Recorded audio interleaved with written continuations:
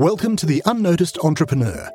This show will tell you how to get the recognition you and your business deserve. Our guests share their practical insights and tools which you can use straight away. Your host is international entrepreneur, podcast host, and author Jim James. Hello and welcome to this episode of The Unnoticed Entrepreneur with me, Jim James. And today I'm delighted to have Lori Michelle Leavitt, who's joining me from Washington State. And she is the Pivot Catalyst. And we're going to talk all about how you can keep alignment between you and your team and your customers if and when you pivot your business. Lori, welcome to the show. Jim, it's great to be here. It's wonderful to have you here. And you've just written a new book called Pivot to Clarity.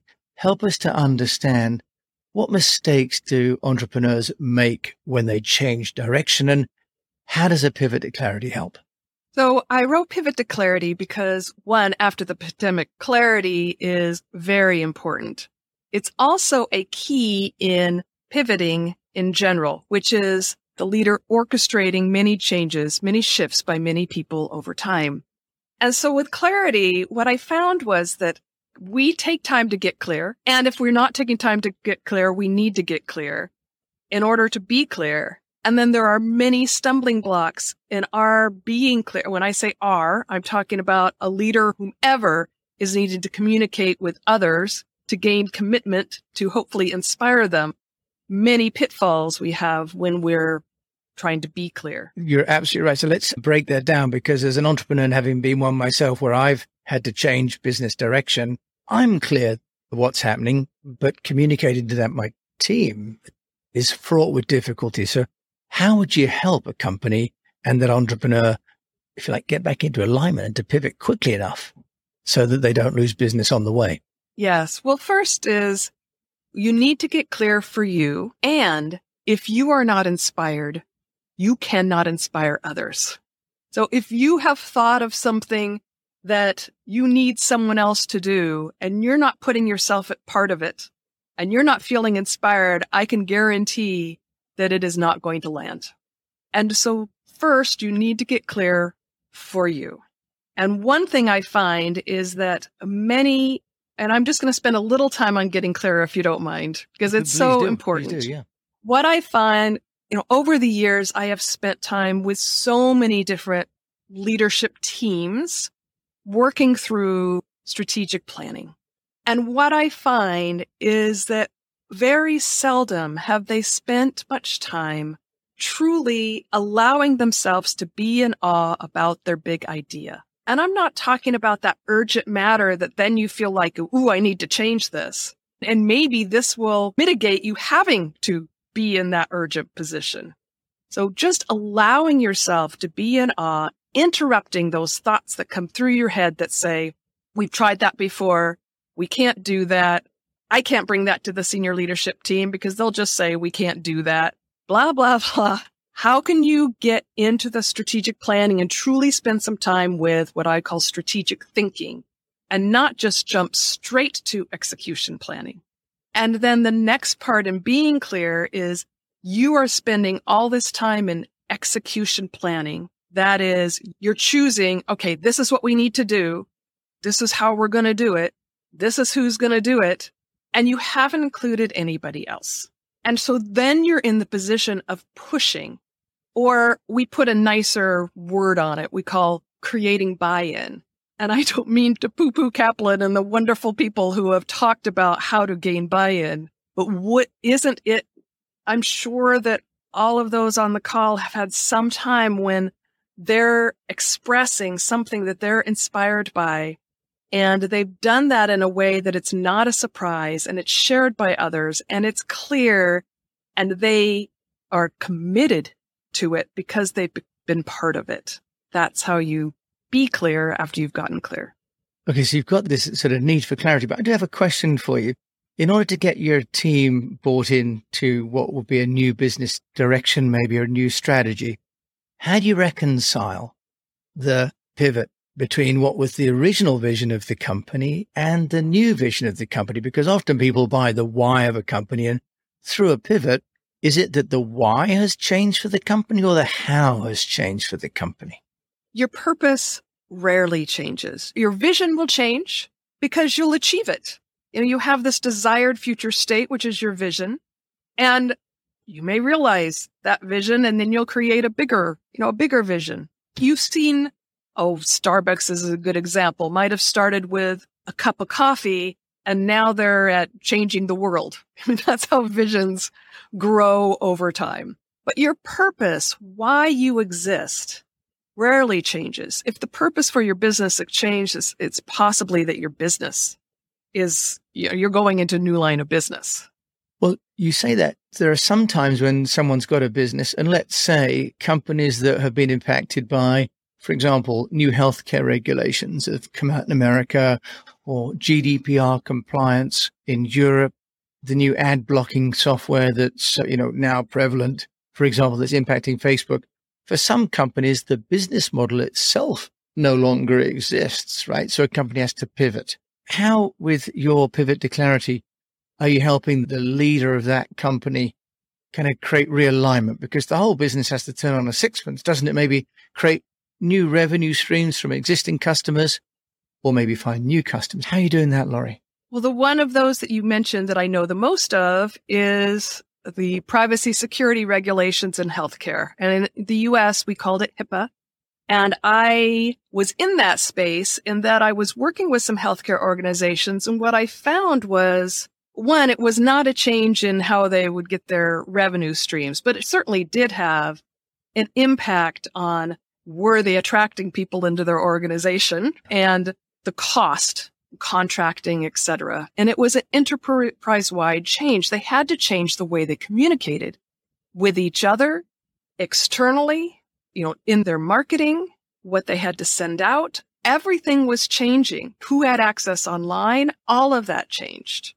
And it was a tight timeline. There was a compliance deadline, and it was only about 2 years. There was a huge regulation that said, be reasonable throughout it. So all of these organizations came up with their own policies and procedures, which aligned with the reg, but may have been different than the reg. And it was pretty messy. And so how do you move through that? In this case, what I saw was that those healthcare organizations were reaching out to medical records specialists. So my first tip is that look at who you need input from. Who are you getting advice from? And is it going to help your organization actually go through this significant change, which we didn't call it pivots back then, but it truly was a pivot in how they communicated. In this case, they were reaching out to medical records experts because there was protected healthcare information, and to attorneys because there were policies and rules.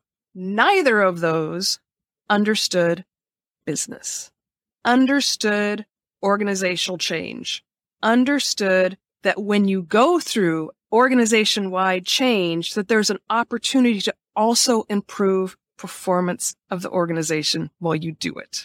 And so it was the opportunity for me to step in with consulting, with speaking, and developed a software that took them through a discovery of what gaps they had from where they were today and where they needed to be and how to close those gaps. Lori, that's interesting. You're the first person I've talked with who actually has a software for sort of implementing this internal communication and change. Tell us more. What's it called and how does it work and how does it help the business owner with the internal communication when they're pivoting at speed?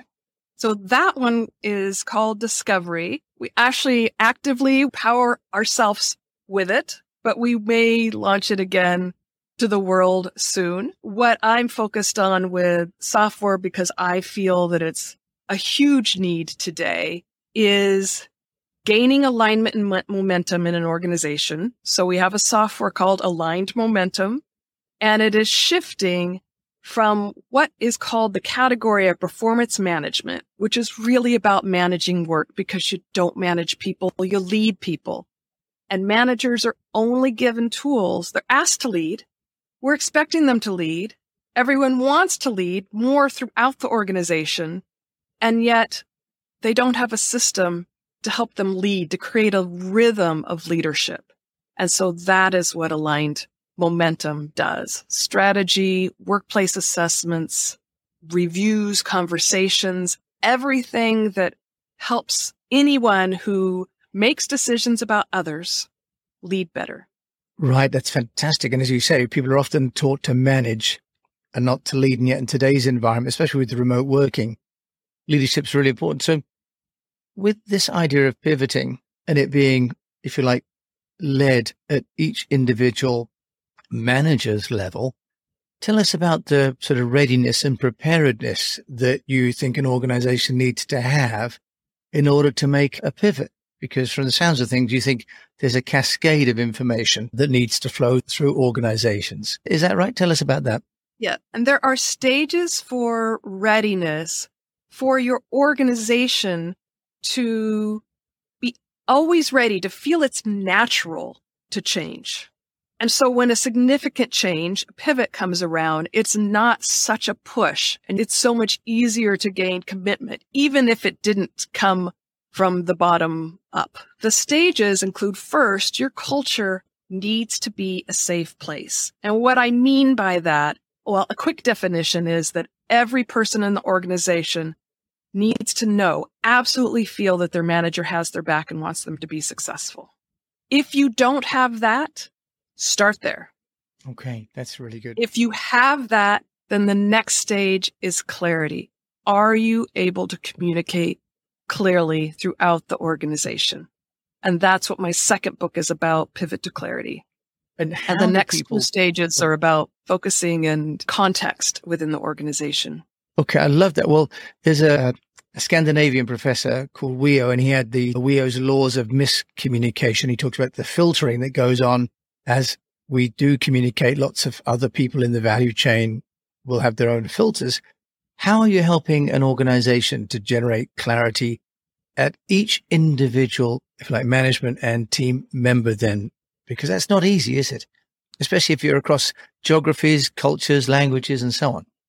No, and often the challenge is that someone who brings us in has in mind the one thing they need to fix. We need to fix this person, or we need to get buy-in on this topic, when they may be in one of the stages and we need to find out which stage they're in.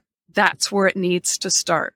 If they're in the stage, they're ready for clarity, then we want to find out how information flows. And is the way information is flowing and communication is flowing, is that creating the momentum toward their vision, aligned with their purpose and values that they intend? Right. And if it isn't, that's what we address. It's the specifics come much later. Can you give us some examples then? You talk about the flow of information. Lori, just tell us some examples of constructive and maybe non-constructive, if that's a term, ways that information flows within an organization that you seem to be working and not working. Well, first I'll tell you one of my pet peeves. So I grew up in the financial world, have lots of letters after my name, done a lot of strategic plans, a lot of budgets, now help organizations with strategy. And one thing I found, and unfortunately it's still done, is that usually those decision makers have spent a lot of time coming up with a strategic plan. It includes all sorts of things that cannot be measured in financial statements and probably don't have any system to measure them. And then without sharing that in any meaningful way with anyone, it's set to accounting, placed into a budget, and that's what people get. Right. You tell me, have you ever been inspired by a budget? I rarely start getting my inspiration from the numbers. Normally, as you say, you're normally inspired by the purpose and the result and the emotional responses that you're going to get from what you've done, and the budget and the money comes afterwards, right? So, but you're saying that there's a disconnect where the people who are running the business, maybe the VCs or the shareholders, are driving a business because it's ultimately about money, but they're sort of encoding the value system in the budget rather than somewhere else. Lori, how else should they do it? What's the right way of doing this?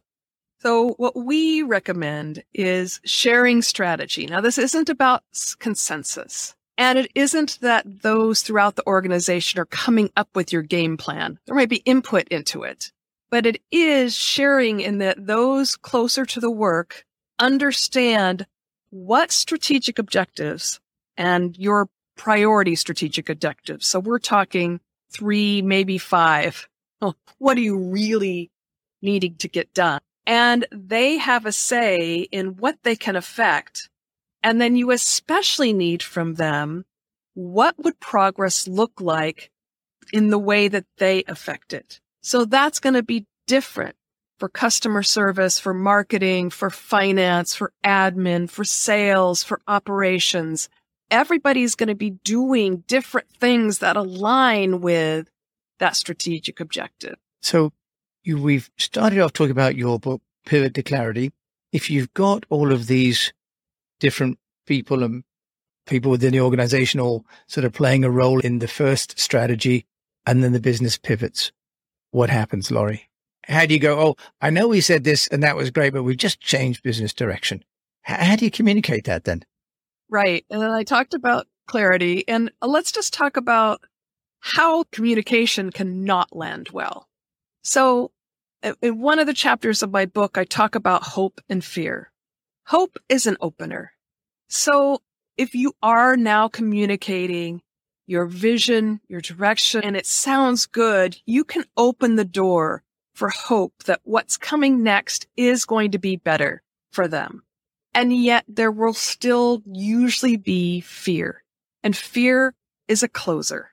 Fear closes that door so fast that you can hardly imagine it. And so I work with leaders to first help them understand their fears. Now, I have to gain trust with them to get into that conversation. It may be first done with one-on-ones and then with a group. It really depends on, what the dynamics are within the organization. But a big fear with the leadership team, for example, is the fear of looking stupid. Yeah, I was going to say that would probably be the main thing, is going back to people 3 months later and saying, hey, guess what?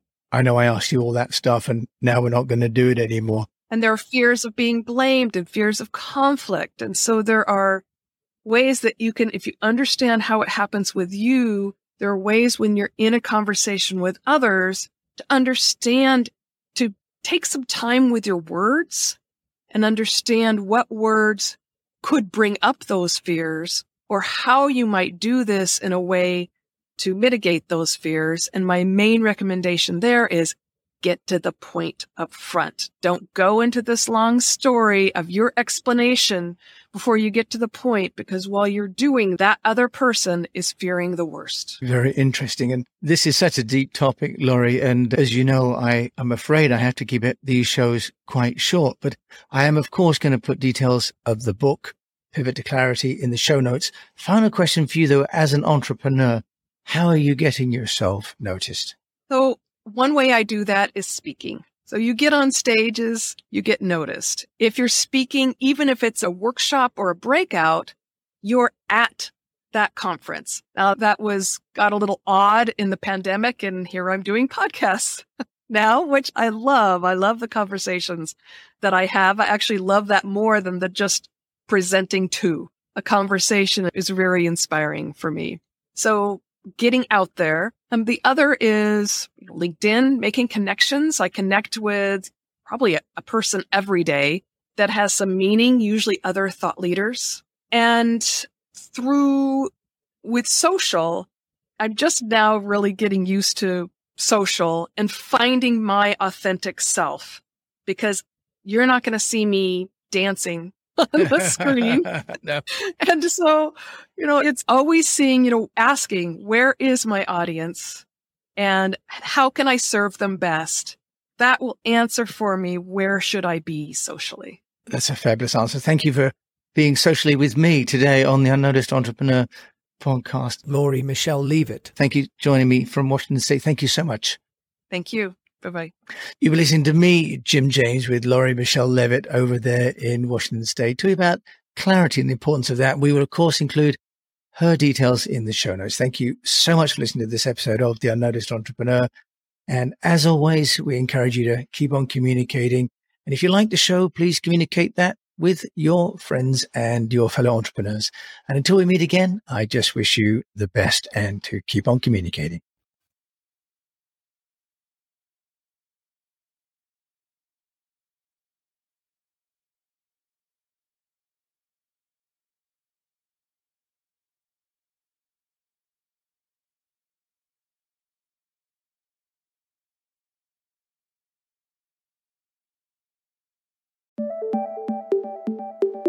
We'd love to hear your takeaway from the show. Visit theunnoticed.cc where you can leave us a voice message and also ask any questions you have on getting noticed. If you like the show, then please follow or subscribe and share it with a fellow entrepreneur or on your social channels and at Jim A. James. What would really help is a rating. At theunnoticed.cc, we've got a dedicated page to make that really easy to do. Take a screenshot and share it on Twitter at Jim A. James, and we'll repost it to get you noticed too. At theunnoticed.cc, you can also see our books, merchandise, useful tech apps, and sign up for our newsletter. Until we mic again, keep on communicating.